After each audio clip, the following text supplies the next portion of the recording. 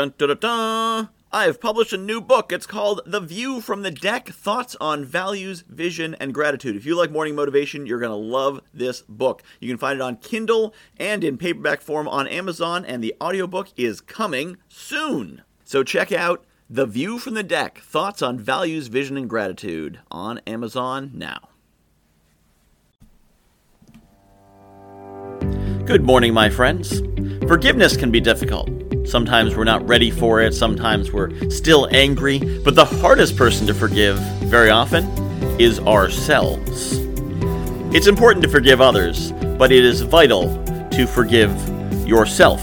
If you cannot forgive yourself, then you can never be free of your past. Sometimes we'll be stuck on things that happened years and even decades ago that we are still feeling guilty about because we cannot forgive ourselves. But you must forgive yourself. Even when everyone else has forgotten it and everyone else has moved on and everyone else has forgiven you, you still may not forgive yourself. Forgiveness is not about forgetting. Forgiveness is not about ignoring the lessons or forgetting what you did or even discrediting or diminishing what you did. It is simply about accepting, yes, I did that, but I am still a good person. And most importantly is accepting I did the best I could at the time with what I had. Because most of the time, we are doing the best we can with what we have at the time.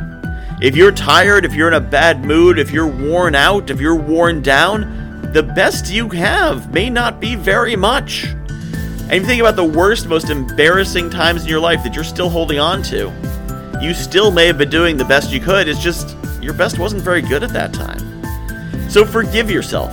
Accept that you were doing your best and that you are getting better and you're striving to be better. After all, if you weren't trying to be better, you wouldn't have so much trouble forgiving yourself for what you did wrong in the past. So forgive yourself, because when you do that, it is incredibly powerful. When you forgive yourself for whatever you did in the past, you can let go of that. You can let that go behind you, and you can move on into a brighter future.